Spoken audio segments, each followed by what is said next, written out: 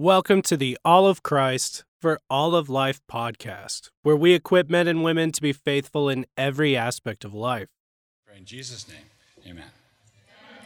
All right, so I want to talk to you about Theocratic Libertarianism, and this is because if you start engaging with the culture, if you start engaging with political topics, if you start talking about what you think about what's going on in the public square, at some point, someone is going to ask you, what are you? What position does this represent? Are you a Democrat? Are you a Republican? Are you an independent? What are you? What is this? And whatever answer you give, it probably ought to be an answer that throws them. Because they're going to want to put you into a pigeonhole. They're going to want to characterize you, misrepresent you, and then dismiss you. And so what I want to do is suggest a particular approach to politics and culture, a particular approach to political engagement, and so on.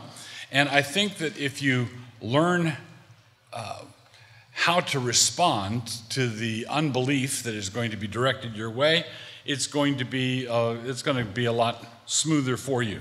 So I want to talk about theocratic libertarianism, and I wanted to define these terms as I go. Things in our public life are gummed up enough that I believe that we can openly call for radical reform. We need to do something different. We need to do something very different. And the word radical comes from the Latin word radix, which means root. So if you want radical reform, you want reform that goes to the root. You don't want to reform the tree by snipping off a twig at the edge or pulling a leaf off of it. Pulling a leaf off or snipping a twig is not radical reform. You want the axe to be laid at the root. That is radical reform. Whether we do or not, whether we call for radical reform or not, I think we, Christians, believers, are going to get the same treatment. We might as well respond with something that might actually help, and we might as well respond in a way that indicates that we understand what is actually going on. We understand what's actually happening to us. Whatever the case, we are not going to be able to trim or pirouette our way out of this mess. And it is a mess. The way our culture was in the mid-20th century when I was born is very, very different than the culture that you are inheriting. You are inheriting a chaotic culture. That means you have more opportunities than we did, but it also means that you have more challenges than we did. So this is a time of crisis. This is a time when we might as well just say what we think and let the chips fall where they may. As an insightful sailor on the USS Arizona at Pearl Harbor might have said as the third wave of Japanese bombers flew over, he said, or could have said, the time for nuance has passed. This is not a time for nuance. This is a time where the conflict is getting more and more open, more and more shameless, more and more out there, and so we ought to accommodate ourselves to that reality. That's the way it is. Now, a year or two ago, I forget exactly when it was, I first mentioned the 5 smooth stones of theocratic libertarianism. And I'm going to define both theocracy and libertarianism. I was using this in the context of an illustration about David and Goliath. And as with David, I think most of our problems would probably be addressed in principle with just the first stone. David selected 5 stones, but he just used one. All right, I think that many of our problems could be addressed with just one of these stones. And the illustration with David is this. You are up against it. Basically, the secular establishment, the establishment of secular unbelief controls everything, it appears, and Christians are routinely marginalized, squeezed out, not given the microphone, And so the secular establishment is huge, and we're small. Well, Goliath, David. Right? Goliath, David. That's where we are. Now, some people, there are two different ways that you can respond to a David and Goliath scenario. One is you can look at Goliath and say, oh, I'm just little. He's huge. How can I possibly defeat him? How can I possibly beat him? And that was the attitude that was taken by most of the men in the Israelite army. Even Saul, remember when Saul was selected as king, he was selected as king because he was a full head taller than everybody else. So Saul was a big Israelite, and Saul wasn't going out to fight Goliath. And whenever Goliath would come out and taunt the armies of Israel, everybody would say, oh, he's so big, he's so big, he's so big. He's so big, I couldn't possibly defeat him. He's so big, I couldn't possibly win. He's so big, I can't fight him. David's response was a little bit different. David said or thought, he's so big, I can't miss. I mean, look at that forehead. It's the size of a billboard. Yes, right? So David says, he's so big, in effect, he's so big, I can't miss. So, and he took Goliath out with the first stone, but he had 4 others. And using this as an illustration or a little parable, I've got 5 features of theocratic libertarianism that I want to leave with you. So here are my 5 smooth stones. First one, number 1, Jesus is Lord. That's the first one. Jesus is Lord. And I want you to understand that Jesus is not simply Lord of some invisible spiritual place. There's not some spiritual cubbyhole in heaven that Jesus went up into heaven and crawled into so that he could be Lord of that cubbyhole. That's not the Christian faith. That's not what Jesus said. That's not what we're to believe. In the Great Commission, which is the reason why the Christian church exists, the Great Commission makes up our marching orders. That's why we're still here. In the Great Commission, Jesus said at the beginning of it, all authority in heaven and on earth has been given to me.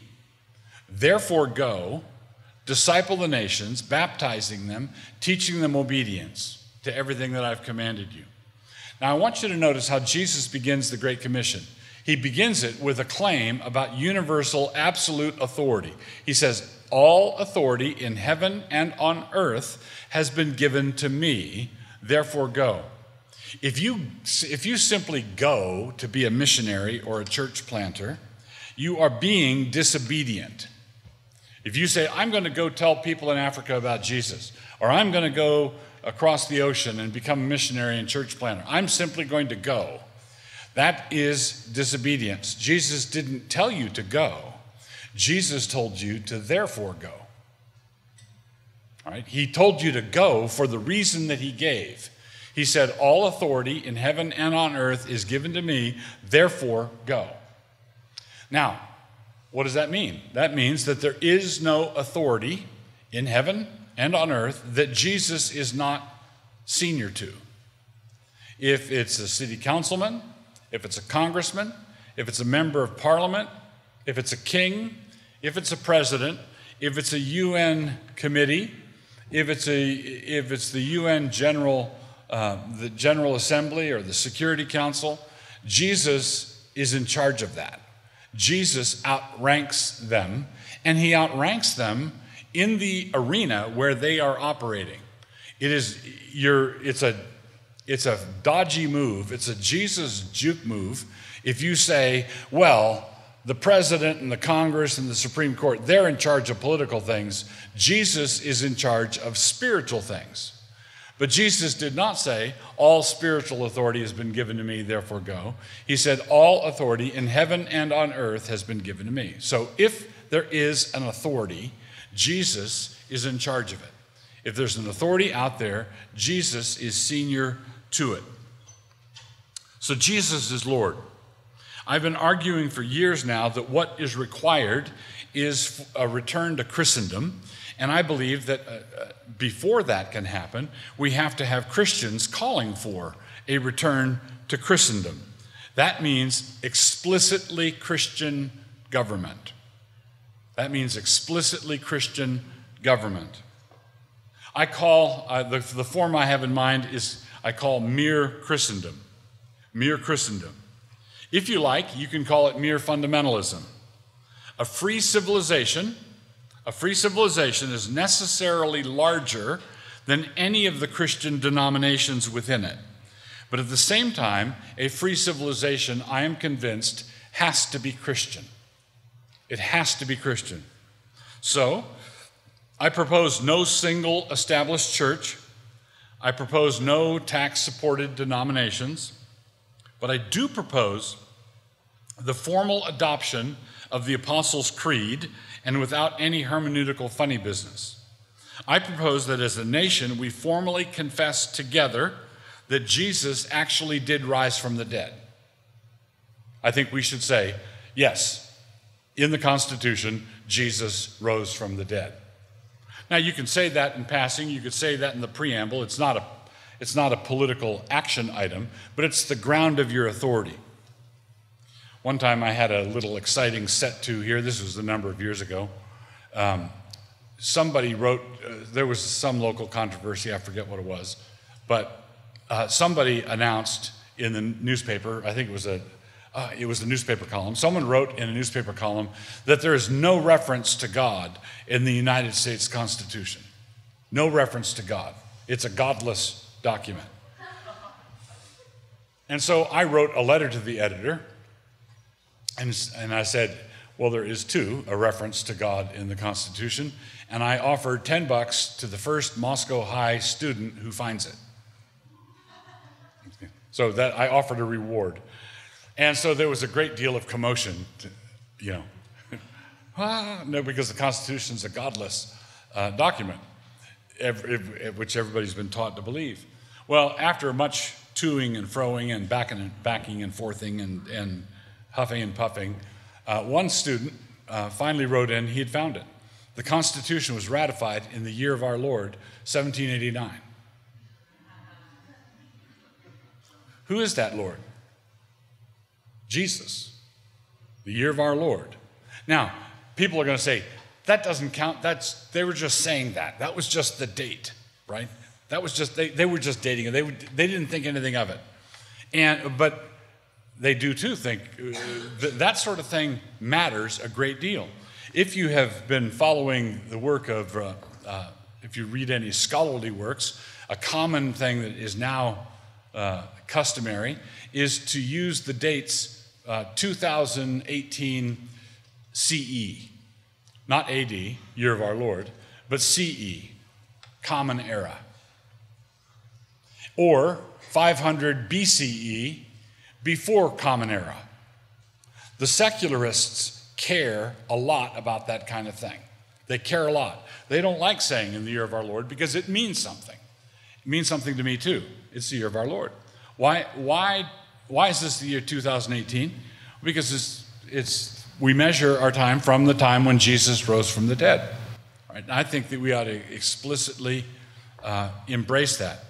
And if someone says, well, if you want to get your master's degree, if you want to get credit for your thesis paper or your research paper, you're going to have to use CE and BCE. You should say, fine, I'll do it. I said, really? That sounds like a compromise. No, Christ's empire and before Christ's empire. Now, I think we need to confess together that Jesus rose from the dead, and our polity, our governance, everything assumes that. Now, if you protest that this would kill the great secular experiment that is America, I would reply that the great secular experiment that is America appears to have already gone out behind the barn and shot itself. The great secular experiment has got the staggers. Things are crazy. You can't say that our nation knows the difference between secular and religious anymore when we don't know the difference between a boy and a girl anymore. We can't tell up from down. We can't tell black from white. We are so muddled and so confused, and about the only thing we know is that we don't like Jesus. I think our response as Christians ought to be, well, we do like Jesus. We love him. And we believe that he is the reason everything hangs together, and he is the basis for all the things that we have in our system of government that are good. Religious liberty is a good thing, but that's a Christian invention. That's a Christian invention. Religious liberty is not something that secularism generated. Religious liberty is an explicitly Christian value. So I believe that everything we say and do ought to be on the basis of the lordship of Jesus Christ. I'm a Christian. Now, I'm going to spend just a minute here teaching you how to lean into things. Because what's going to happen if you find yourself in a secular classroom, in a secular university, and you say, well, I think abortion ought to be against the law. Someone's going to wheel on you and say, well, you see, what the problem is that you're just imposing your morality on people. Well, we don't accept your Bible, we don't accept your values, we don't accept your Jesus, and we want you to keep your dogmas off of our bodies and our choices. Okay? Now, what you need to, I'm going to give you something here that you can take to the bank, you can live by. This is sort of the Swiss Army knife, what I'm about to give you. It's the Swiss Army knife of Christian apologetics, and it applies in countless situations. It's called the inescapable concept. The inescapable concept. And the phrase, the tagline, is not whether, but which. Not whether, but which. They say, you're trying to impose your morality. The answer is, all laws are imposed morality.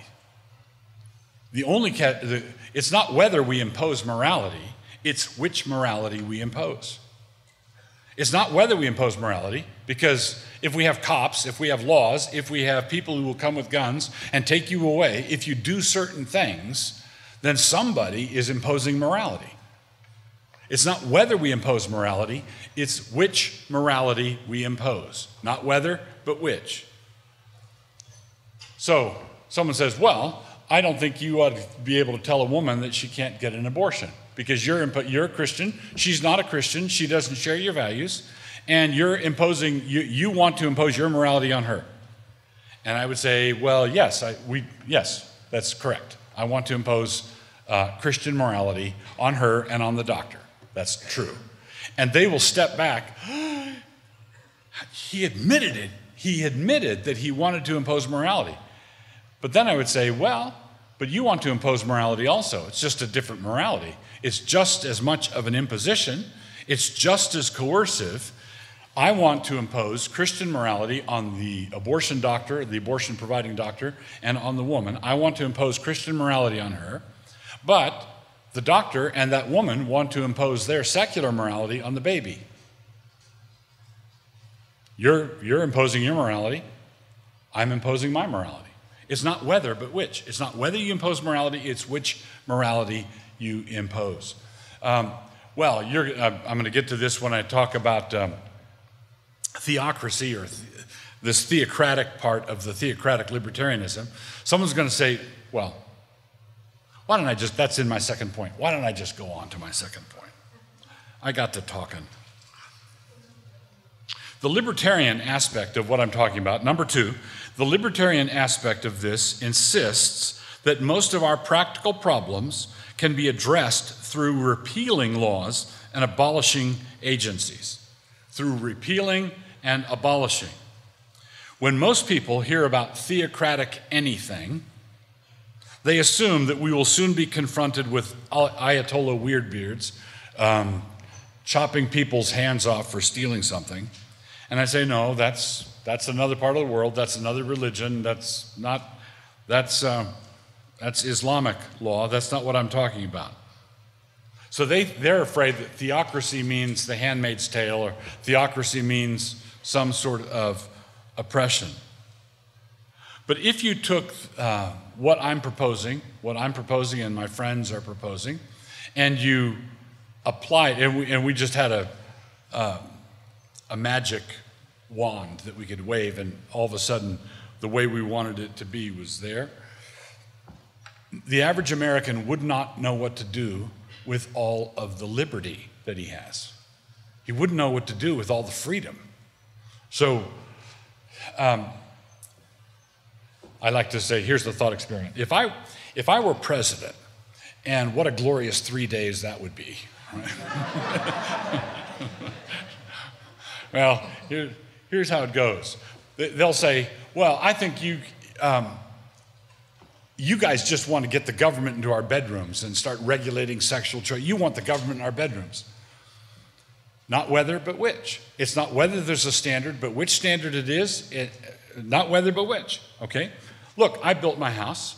I built the bedroom, built the bedroom windows, and I know what you guys do. Right? Keep the government out of my bedroom.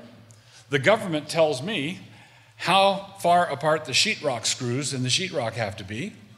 The government tells me how big the window has to be and what kind of egress I can manage out of that window. The government tells me how thick the sheetrock has to be. The government tells me that I may not remove this tag from the mattress under penalty of whatever federal thing. What do you mean, keep the government out of our bedroom? What are you talking about? The government laid down in excruciating detail what I needed, how I had to build my bedroom. What do you mean, keep the government out of my bedroom? See, the government, you're going to have standards, and it's just a matter of what kind of standards they are. So, all societies are theocratic. All of them are theocratic, with the only thing distinguishing them being the nature and attributes of the reigning theos. Theos is the Greek word for God. So every society has an ultimate arbiter. Every standard, every society has an ultimate authority. There is a point past which no more appeals are allowed. And when you've gotten to the point where no more appeals are allowed, you have found the God of the system. You have located the God of the system. Now, Christians want to say the God of the system is outside this universe. The God of the system is at the right hand of God the Father. The God of the system rose from the dead, ascended into heaven, which enables me to stand before a lawless king, or stand before a lawless Supreme Court, or stand before a lawless president with an open Bible and say, "Thou shalt not." And I can appeal past the king, past the Supreme Court. I can appeal outside the world. Now, what's the case if you can't appeal outside the world? What are you stuck with? You appeal all the way up. You have some dispute. You appeal all the way up, and you get to the point where the highest authority in the cosmos is run by people like Nancy Pelosi. That's the apex of your system if you're a secularist. For the Christian, there's a standard of absolute transcendental holiness that cannot be bribed, cannot be bought off, cannot be corrupted. And I appeal to him, I appeal to that. So, not whether but which. All societies are a theocracy. The only question is, who is Theo? Who is Theo? What God? Which God? Since our current theos, our current God, the current God of the system, happens to be a bloodthirsty maniac, and because I'm not a devotee of that particular religion, I would urge my fellow citizens to turn away from him and turn to our Heavenly Father. Why do I say the current theos is a bloodthirsty maniac? Well, how about 60 million unborn children chopped up into pieces? That's bloodthirsty. It's wicked. And that's the work of the God of our system. Now, the God of the Christian system is a God who shed his own blood.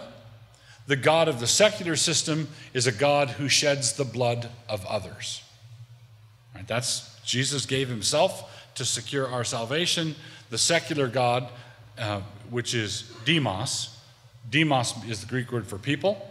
Democracy indicates that demos is the God of the system, and the God of the system is requiring sacrifices of blood. So, when people think that a Christian theocracy is going to multiply laws, think about this for a minute. 10 Commandments, how many pages does it take to print the 10 Commandments? 1.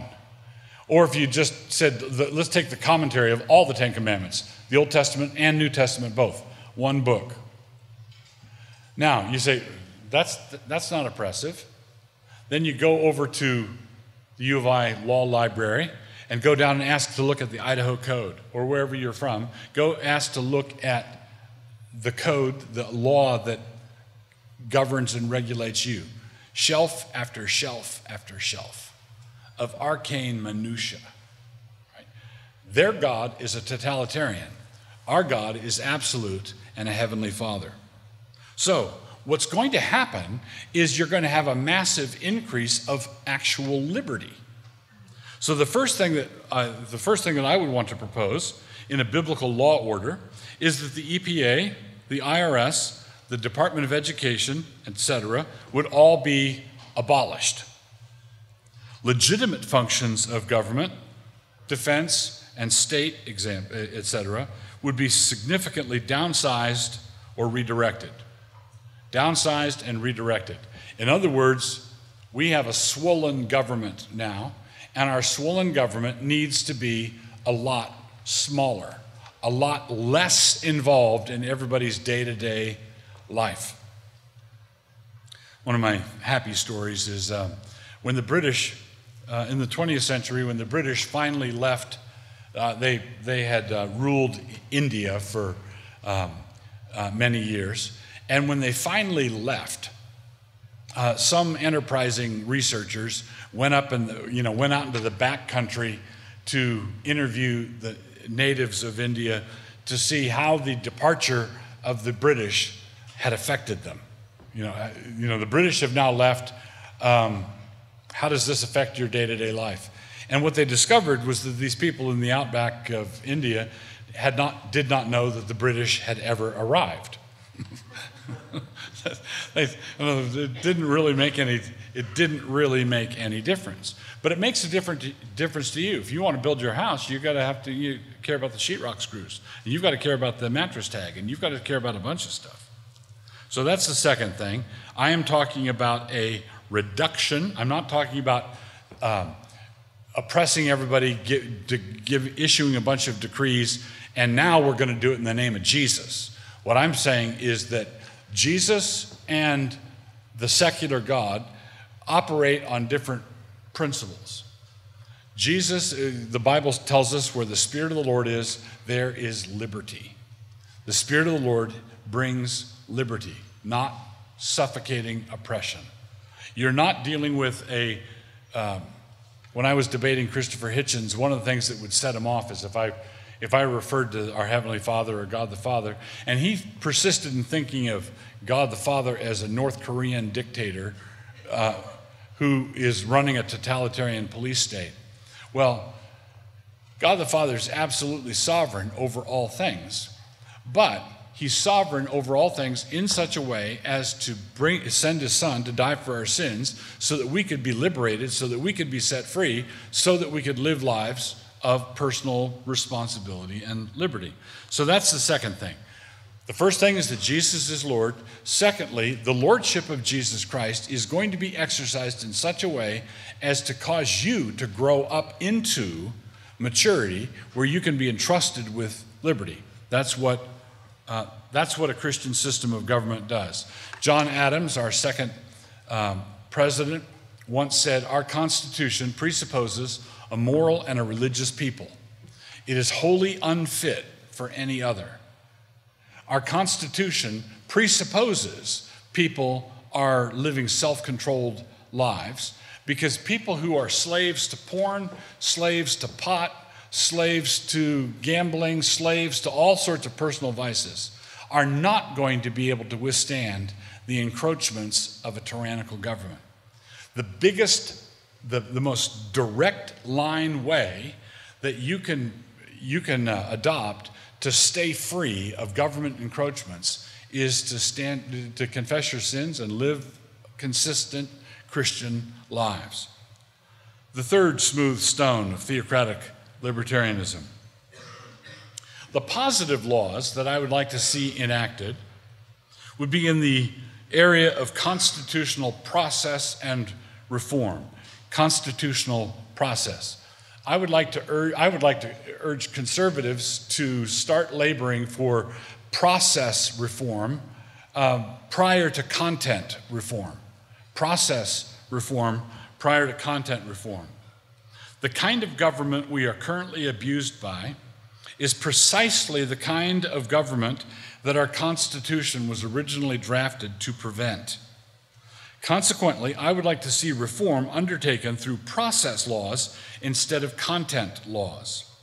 By this, I mean laws of process restraining our rulers and not any new laws governing the peons. In other words, the founders structured a lot of our constitutional law as a way of restricting our rulers. Today, when laws are passed, the intention is to restrict you.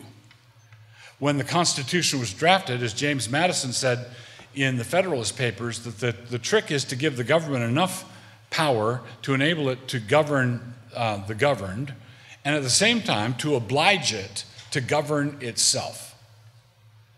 All right, so you want process laws that restrict what our rulers can do, And that's how our Constitution was originally set up, and we've drifted away from it. So you want to restrain what they are able to undertake, what they are able to do. A good example of this, a popular example, would be term limits, where nobody can serve in Congress or in the Senate for more than two terms, let's say, or in Congress for more than 4.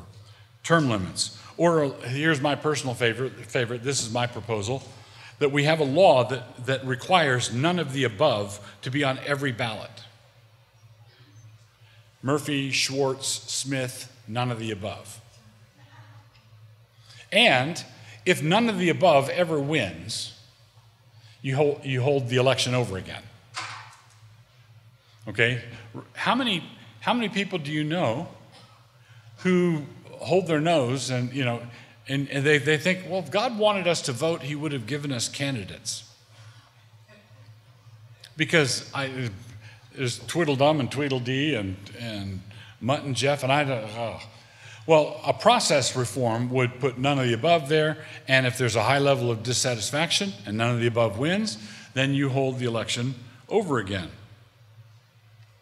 So, the goal should be to have a government that stays within its appointed bounds.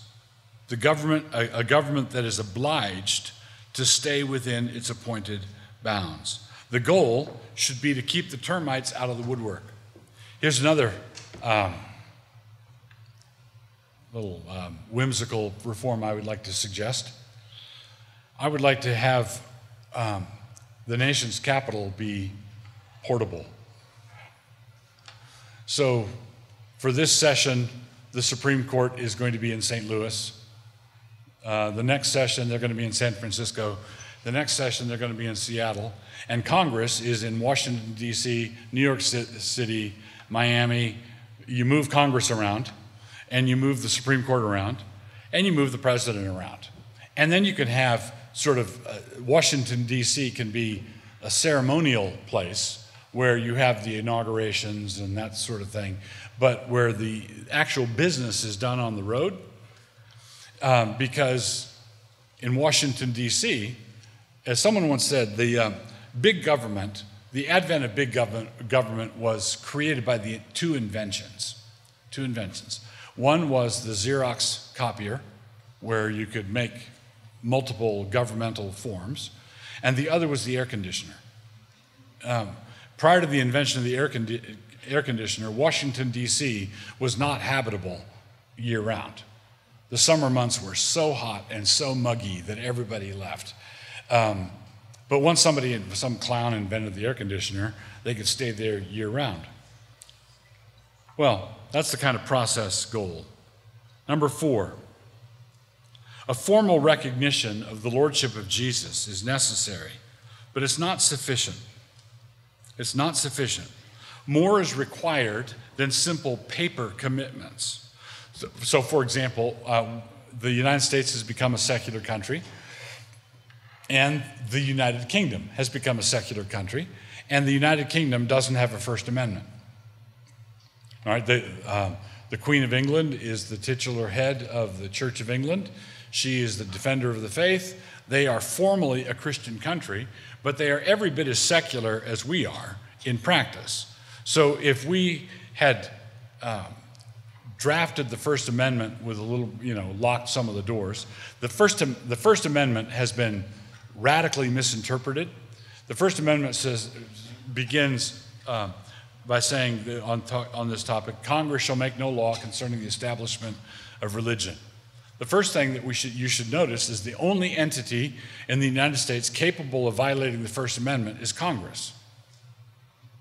Congress shall make no law concerning the establishment of religion. And what that meant was this: our system of government is a federal system of government. The word federal comes from the Latin word foedus, which means covenant. It was a government by covenant. Now, interestingly, the Latin word foedus can also mean stinky, but that's another discussion for another time. Federal government doesn't mean stinky government, although it can become that over time. Federal government ought to mean government by covenant. And as we adopt this, as we live covenantally, we are, well, I'll put it this way. The covenant, the covenant was between what parties? Well, the covenant was made between the states. The states gathered together and they formed the central government. They formed the central government, and they said, and the Constitution is an express powers document, which means that the federal government only has the authority to do the things that are mentioned expressly in the Constitution, and anything else that's not mentioned is reserved to the states or to the people. It's not the government's business. That's the 10th Amendment. So we are we've come together as a covenantal reality. In order for this system of government to work, the people have to be covenant keepers. They have to understand covenants. They have to keep their word. They have to know what their word means. Now, if you had a state bird, let's say anybody from a state other than Idaho know what your state bird is? Yes. Goldfinch? From where? Iowa. Goldfinch. So goldfinch, if the Iowans make the goldfinch their state bird, and the national bird is the bald eagle, is this going to cause a war? No, almost certainly not. Okay, if you have a state flower and then there's a national flower, that's not going to cause a state war either. If you have a state song and you have a national song, that's not going to cause a war. But suppose you have a state church and a national church. Suppose you have a Church of Virginia or a Church of Iowa, and then you have a Church of the United States, and it's a different one. It's a different church. Well, that's just asking for it. Okay? You're just asking for a war, and you have to realize that in the 1600s, before our nation was heavily settled, there had been massive religious conflict and civil war in England over between the Anglicans and the Independents and the Presbyterians, and they had a civil war, and there was a big religious component to it. So our Congress said, Congress shall make no law concerning the establishment of religion. There's a Church of England, there's a Church of Denmark, there's a Church of Norway. There will be no Church of the United States. Why? Because when the Constitution was adopted, there were 13 colonies, and 9 of the 13 colonies had established state churches. And they didn't want a conflict between the national setup and the state setup. So, in order to have this government by covenant work, you've got to have a nation full of covenant keepers. All constitutions arise from the people, and genuine allegiance to Christ is not going to happen unless there's a reformation and a revival. We have to have a grassroots reformation and revival. In order for any of this to work, we have to have countless preachers of the gospel, faithfully declaring the death, burial, and resurrection of Jesus. The role of government here is to stay out of the way. Okay? The First Amendment says Congress shall make no law concerning the establishment of religion or prohibiting the free exercise thereof. Well, Congress is currently involved in either passing or tolerating other people restricting the free exercise of religion. Everything is being turned over on its head. Everything is being, this is we're living in photo-negative times. All right, so the role of government is to stay out of the way, allowing such preachers free access to the people and thereby encouraging them to have at it. If you don't give a heck about the man with a Bible in his hand, as the Staple Singers taught us, just get out of the way and let the gentleman do his thing. There's a straight line blessing that runs from free grace to free men and from free men to free markets. Basically, free grace, free men, freedom generally. And if you don't have that kind of free grace, nothing doing. Then number 5, culture wars should be fought in the culture, not in the courts. If you have a tank war, you need to have tanks. If you have a naval war, you need to have ships. If you have a culture war, you need to have a culture. Culture wars should be fought in the culture, not in the courts. One of the central reasons for having a constitutionally limited government is so that one cultural faction does not get to cheat using the force of law to skew the outcome in their favor. Since law is coercive by definition, the areas in which coercion is allowed should be radically limited. So what I'm proposing is that coercion should be kept to the absolute minimum. We shouldn't coerce people over the mattress tag on the mattress. We should leave the guy alone, right? We shouldn't be coercive when it comes to the sale of 16-ounce sodas. We shouldn't be coercive when it comes to the, was it Seattle? Seattle just banned plastic straws. I think pretty sure it was Seattle. Yeah, Seattle banned plastic straws. Restaurants aren't allowed to give you a plastic straw, I think, unless you request one specifically. Was that?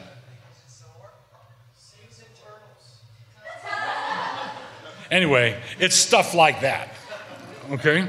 So you don't want the government meddling with all kinds of nitpicky, nickel-dime things. Coercion is a big deal. Coercion is a big deal, and so we should want to keep coercion to the minimum. This is just a parenthetical comment. Something here reminded me of it. One time I was debating the head of the American Humanist Association. He was a nice gentleman, and I was debating him in Virginia, and it was in front of a Christian audience. And we were debating whether or not the Bible should be used as a foundation for our law. I was saying the Bible should be used as the foundation for our law. He was saying the Bible should not be used as the foundation for our law. And one of his points was that we shouldn't use the Bible as the foundation for law because the Bible is stupid. Right? He said, look, in the Bible prohibits the eating of shellfish. The Bible prohibits the eating of shellfish. You want to take a book that prohibits eating clams and oysters and use that as the basis of our law? Give me a break.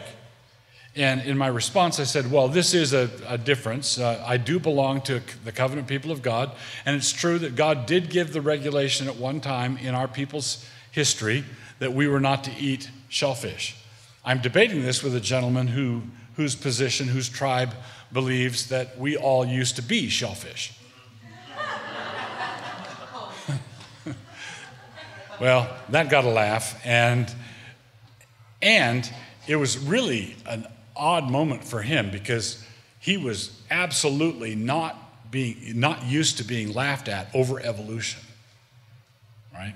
He just.